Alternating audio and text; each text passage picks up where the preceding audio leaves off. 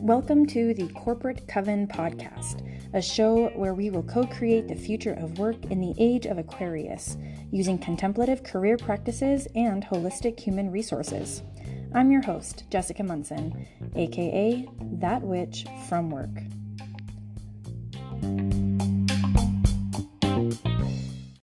So something that you may not know about me is that when I was in undergrad and I was getting my degree in psychology, one of the classes I chose to take as an elective was actually a course based on the book Crucial Conversations. And by taking the class, I was technically certified or something like that in Crucial Conversations. And I worked during that semester as a mediator in small claims court, where I would sit with individuals and try to help them come to an agreement or a solution before going and standing before a judge, trying to resolve it outside of the courtroom first. And I loved it. I'm a middle child and I'm the eldest daughter, and so I've often found myself trying to be the peacekeeper, trying to be the mediator, trying to be the person that helps parties reach an agreement or something like that. And I've never shied away from conflict or contention. You could say it's because I have an Aries moon. That's one interpretation of it. But for whatever reason, I just feel comfortable, or I feel at ease more so than other people when tensions are high. And actually, I did debate in high school, and I loved debate because I really like to argue. And what it comes down to is that I like to compete, especially with my ideas. And I like to compete with other people. And I don't take things personally, generally, because for me, it's just fun and exciting to engage in the conflict. And actually, I remember getting feedback this one time while I was getting my master's degree. We go through something called practicum. And if you have been trained as a counselor or a service provider or a therapist, then you've been through the same experience where you meet with clients, all of your sessions are recorded, and then your peers and classmates, supervisors all watch the film and then give you feedback. And I remember sitting in supervision one time and getting feedback from my classmates on one of the client videos that I had submitted. And I had been working with a client, an older gentleman who was in this session very animated. He was standing, he was moving around the room, he had his entire body engaged in his communication, and he was feeling anger and frustration and resentment and really high and heated emotions. And one of my classmates asked me, they said, "How were you able to sit so still? Did you feel safe? What was it like being in a room with someone expressing rage and anger?" And I was like, "It was fine." "What do you mean?" "It was fine. He wasn't mad at me." And I think that those are very healthy emotions to feel and to express. And that's what my job was, is to hold space for him while he expressed that. And it was fine, But that's also very true from my experience. I'm someone who's more uncomfortable when folks are crying and expressing sadness and grief. Feeling the angry feelings, it's a lot more familiar and it's a lot more comfortable for me to hold space for.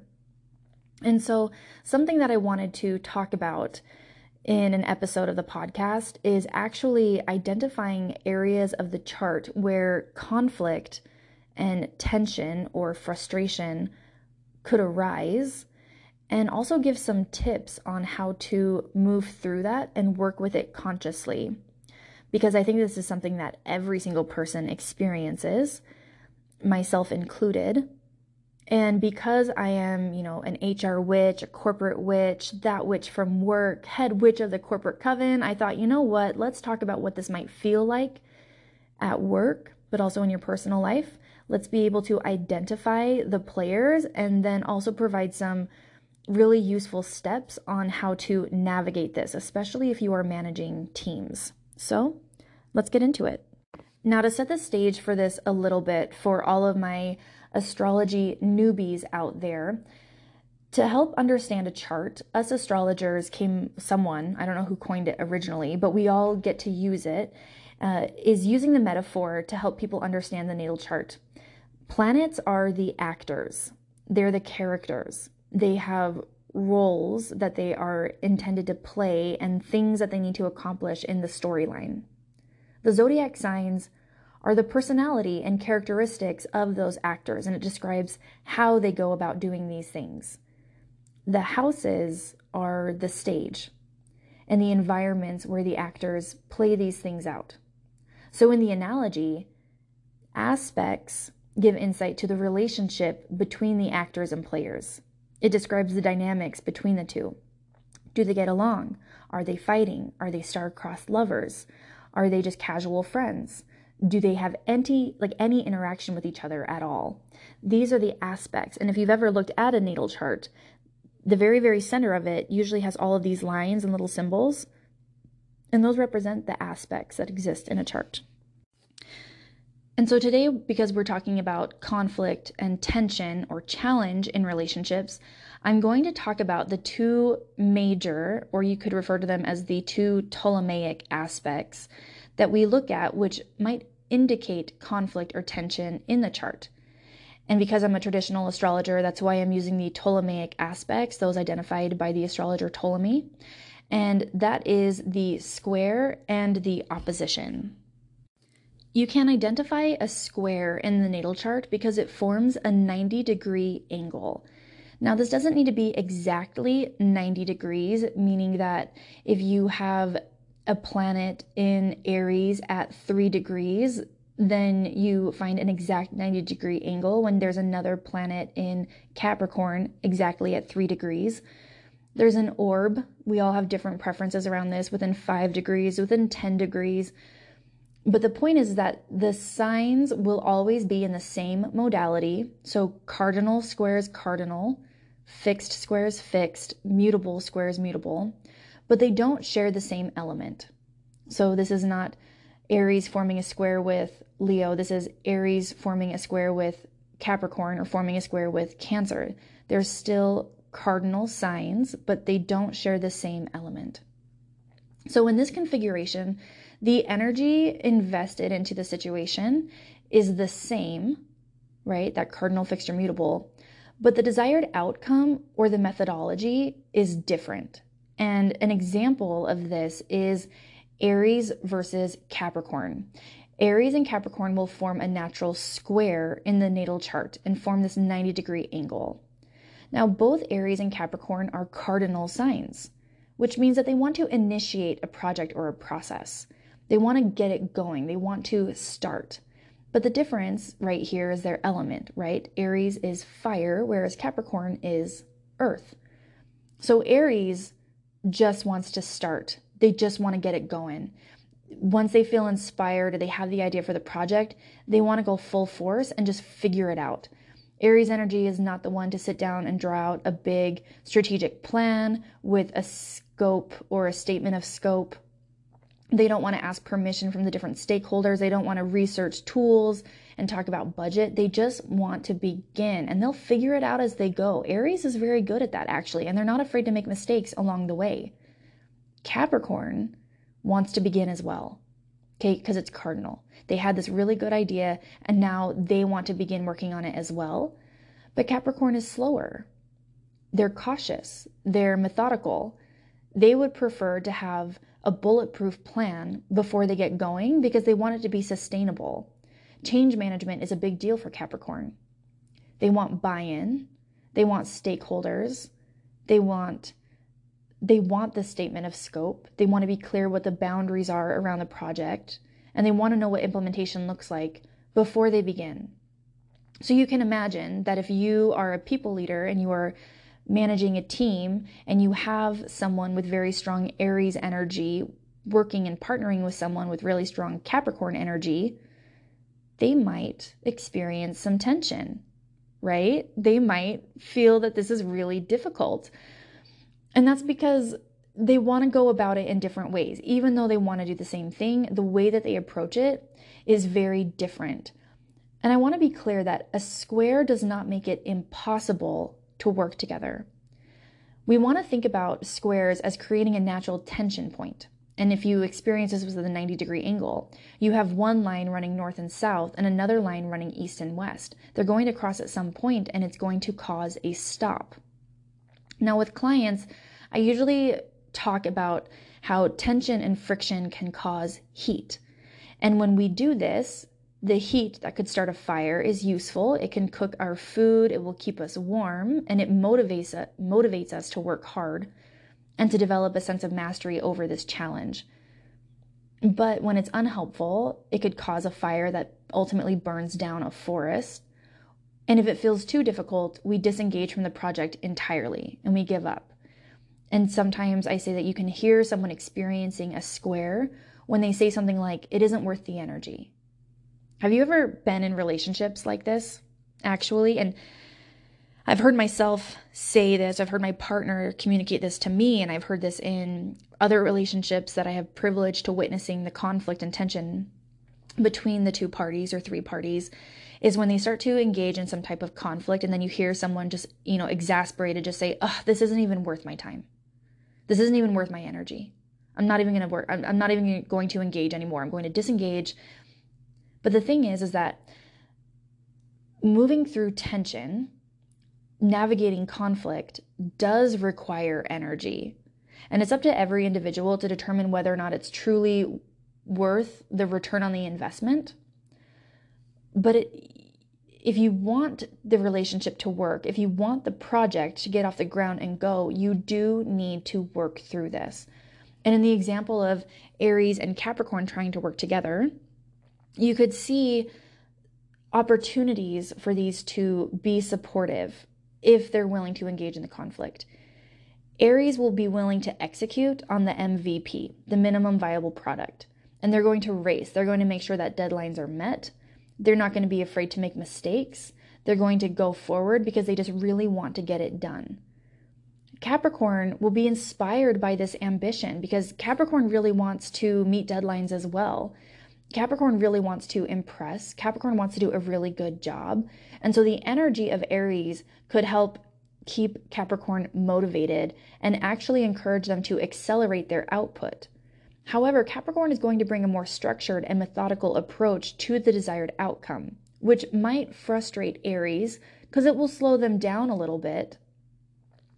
But if Aries can acknowledge that it will be a more desirable outcome, if they're more likely to succeed and to finish the project so they can start something new, then Aries can be, worked with. We can figure this out. We can temper that fire, especially if we convince Aries that, hey, once this is done, it will be adopted. It will be self-sustaining. So then you don't have to work on it anymore. That will be really exciting for Aries to let them know that they don't have to work on it anymore. They can cross it off of their to-do list and move on to something new and exciting. So as a people leader, as a parent, as someone who engages in relationships, as a human resources professional, whatever your relationship is to this, especially, we all are going to have some type of tension point in our charts, right? So if it's a square, just be mindful that it does take energy. It really requires effort to figure this out, okay? But that's what a square feels like. Oh, it's not worth the energy. Well, maybe it is, all right? And at the end of this episode, I'll talk about different strategies to work with the square. The other Ptolemaic aspect that we look at when we think about tension, conflict, friction is an opposition. Now, this is formed when there is 180-degree aspect between two signs, and these are polar signs. This will feel especially difficult. It's like mixing oil with water. They just really don't want to come together. And similar to a square, the signs that opposition exists between, they're going to share the same modality. So a cardinal will be polar to another cardinal sign, fixed for fixed, and mutable for mutable. And there will be a different element, okay? But something unique about the opposition is that the polar signs will share a complementary energy or polarity.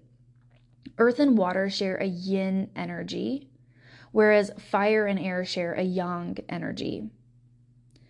Earth and water both have this ability or this desire to settle, to reach the lowest point, to honor gravity, and they're going to have a cooling effect, right? Fire and air are going to share expansive energy. They want to shift, they want to grow, they want to move about. Okay, so there's this idea of contraction or expansion.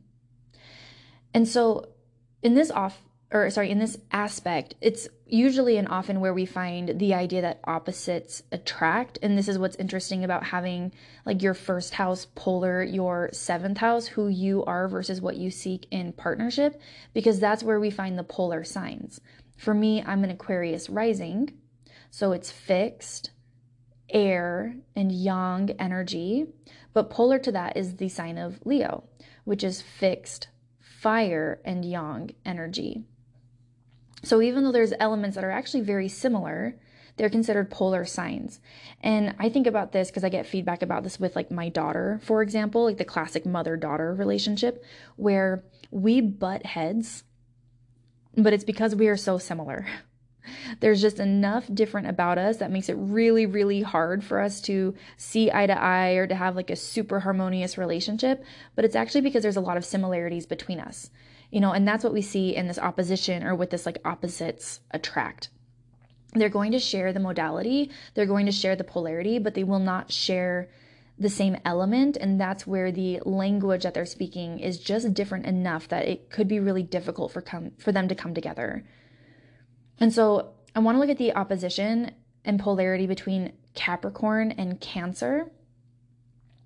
Capricorn is cardinal earth, and it cares about sustainability, longevity, hard work. It's very cautious, but very ambitious, right? Capricorn reaches the top of the mountain. Cancer is cardinal water, so it's concerned with being a caregiver and nourishing people or the environment. It's prioritizing emotional connection and curating safe spaces. So in a work environment, the analogy that I came up with is working in a manufacturing environment. Capricorn wants lean manufacturing. It wants really high outputs. So Capricorn is inspired to have really long hours, 24-hour facilities, people working 12-hour shifts. They want to ensure a sufficient output while remaining productive and profitable.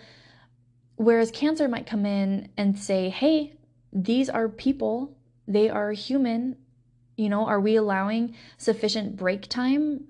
Do they have safety training? Does this make sense? Is this going to give them the optimal experience as an employee? So there's this natural opposition, right? It might feel impossible for them to work together because there are competing priorities between the signs. I think that some language that you hear with this is, as opposed to it's not worth my energy, this acknowledgement that like, okay, this might, like we could figure this out, but I'm not sure it's going to give me the return on my investment.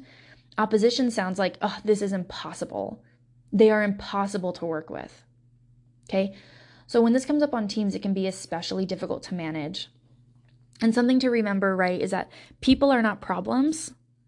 So when this exists in your own chart, you are not a problem. Your chart is not a problem, but it is something that you need to manage. It is something that you need to be mindful of, okay? So in the example of Capricorn and Cancer, when we see these working together, we start seeing things like OSHA, right? Unions. We see a large governing body, because that's very Capricorn, ensuring that human rights are being prioritized, and that's Cancer, without losing productivity and profit. Ultimately, we've learned that employees are most productive and engaged in their work when they have their most basic needs met and they feel safe at work. So when both of these polar signs, Capricorn and Cancer, are getting their needs met, it really is like that win-win outcome, right? We're able to have sufficient output, we have a great manufacturing process, we're able to keep up with supply and demand, and employees are trained, they feel safe, they have their most basic human needs met, they can go to the bathroom, they're getting paid fair wages. So it seems impossible until you figure it out. So now let's talk about, how does this happen, right? Because again, we all have squares, we all have oppositions, we all experience polarity in the individuals that we work with or that we supervise or that we support. So how can we consciously work with the natural tension and conflict that exists in our own charts. Step number 1, just become aware of it. You have to be able to name it. There are so many meditations that just have to do with acknowledging that the discomfort is there. Thought labeling, emotion labeling, body scans. It all begins with our awareness, right? Becoming aware and naming the point of conflict or the contention, okay? And while we're on this point of becoming aware of it, I want to talk about working with an astrologer versus looking up free charts. I think that we all start astrology with looking at our chart for free. We go to some website, we enter in our birth data, we see our entire chart for the first time, and we just research the crap out of it. We look at every single free astrology blog that talks about our specific moon placement, our Pluto placement, we try to look up what the squares mean by transit or natally, and that's fine. I love that. I did that for years and years and years. But I want to just mention that whether you're working with me or a different astrologer, working with an astrologer will accelerate your understanding of your chart because the astrologer has had years of practice translating astrological techniques with clients. You're reading it and it's a new language, and so you can learn it, you can study it, but if you have someone there to help educate you and guide you and pull out the unique things in your chart, and I think you start with learning, for example, that you have a Gemini moon. And then you read everything there is to know about having a Gemini moon. Then you learn what it means to have your Gemini moon in the 6th house. So you start reading about Gemini moon, you start reading about the 6th house, and you start trying to understand the intersection between those things. Then you learn that you have a Gemini moon in the 6th house that is actually square Saturn in the North Node. And now you have to read about Saturn, you read about the North Node, you read about the Saturn-North Node conjunction, you read about the square to the 6th house, and then you learn what it is to have your Gemini moon in the 6th house, square Saturn and the North Node, which is being activated by a transiting Mars retrograde. It gets complicated, but that's where you start to get clarity on the uniqueness of your chart and your experience in it. And you can spend all this time researching, or you can invest some money and sit with an astrologer who can translate it to you more effectively. Whatever is in your preference is wonderful. Whatever is accessible to you is fine. But I just want to call that out, is that in order to really consciously engage in the education and the awareness of the squares or the oppositions in your chart, you need to become aware of it. You need to have a clear understanding of it. And I think one of the best ways to do that is by meeting with an astrologer. So once you've worked to develop competency around your chart and understanding and identifying those squares and oppositions, it's remembering that they are not problems that require a solution. Rather, they require your attention, empathy, and understanding. And so something that comes out of high-performing team trainings is developing psychological safety. This is always priority number 1 when you bring a team together. You need to practice engaging in conflict with one another, and this is true for your chart and the planets as well. So here are a few tips for establishing psychological safety in your natal chart. Number 1, be engaged. This is that conscious effort that I was talking about earlier of bringing awareness to your squares and oppositions. And it's more than just acknowledging, oh, I have Venus square my moon.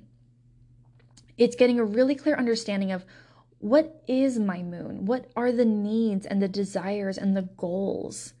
And what about the other celestial body or planet that it's being squared by? What are their needs and desires and goals? This is that mediation piece of it, right? You really want both parties or all parties to be part of the conversation, to have their opportunity to talk about what they're trying to accomplish, what their desired outcome is, and give them the space to communicate that. Number 2, don't blame. Avoid using your difficult placements as an excuse, okay? An excuse for poor performance, for your bad behavior, or for failed outcomes or mistakes that come up in relationships, at work, wherever it's happening in your houses, right? Your health, whatever that looks like. Don't blame. It's not, oh, well, I can't navigate relationships because I have my Venus squaring whatever. That's not it, okay? That's not an excuse.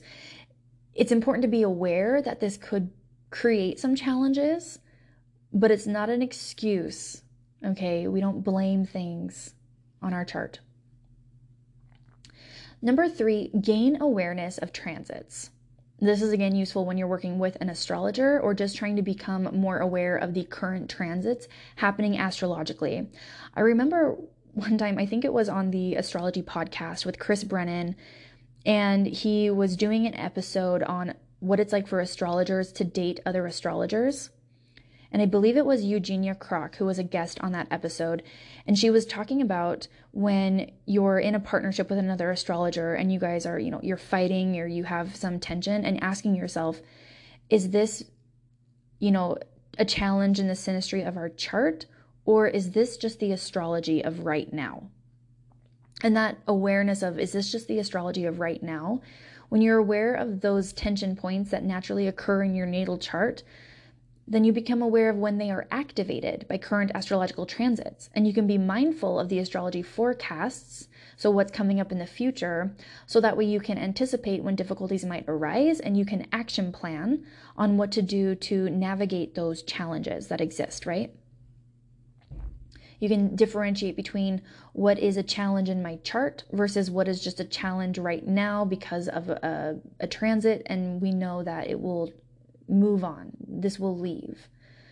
I'm thinking about someone that I spoke to recently about their chart that's being impacted by the Mars retrograde. And it was really useful. Actually, there's a few clients that I've been working with through the Mars retrograde in their charts.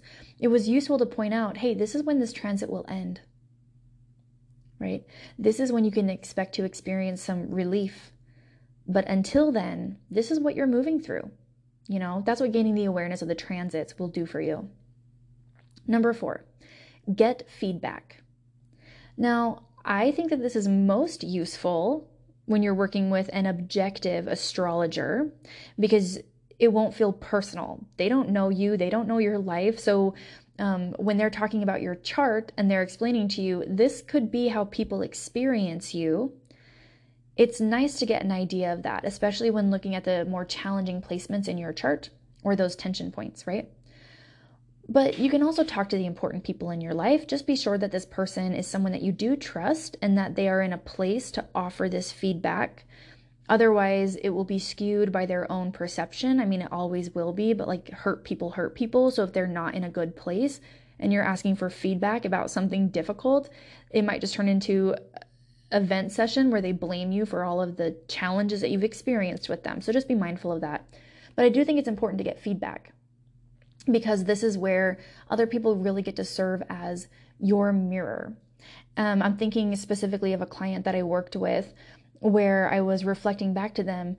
People might experience you as someone who can be very critical. Your intentions are motivated by improvement and making the situation better, and bringing awareness to that is important. And other people might hear you and just think, wow, this person's really opinionated and they're very critical of me. So that's why I love working with astrologers, even for myself, is so you can get that objective perspective and it doesn't feel hurt. It doesn't feel like it's cutting you or an attack on you. So that is the end of this episode. I hope that it was useful and I hope that it resonated. And I want you to think about these steps for establishing psychological safety within your own chart. And for any of you that are people leaders, you likely have people on your team that naturally form a square or an opposition dynamic. And hopefully this will give you some insight in how to manage those team players so that way you can get the best work out of them and ensure a productive and efficient team.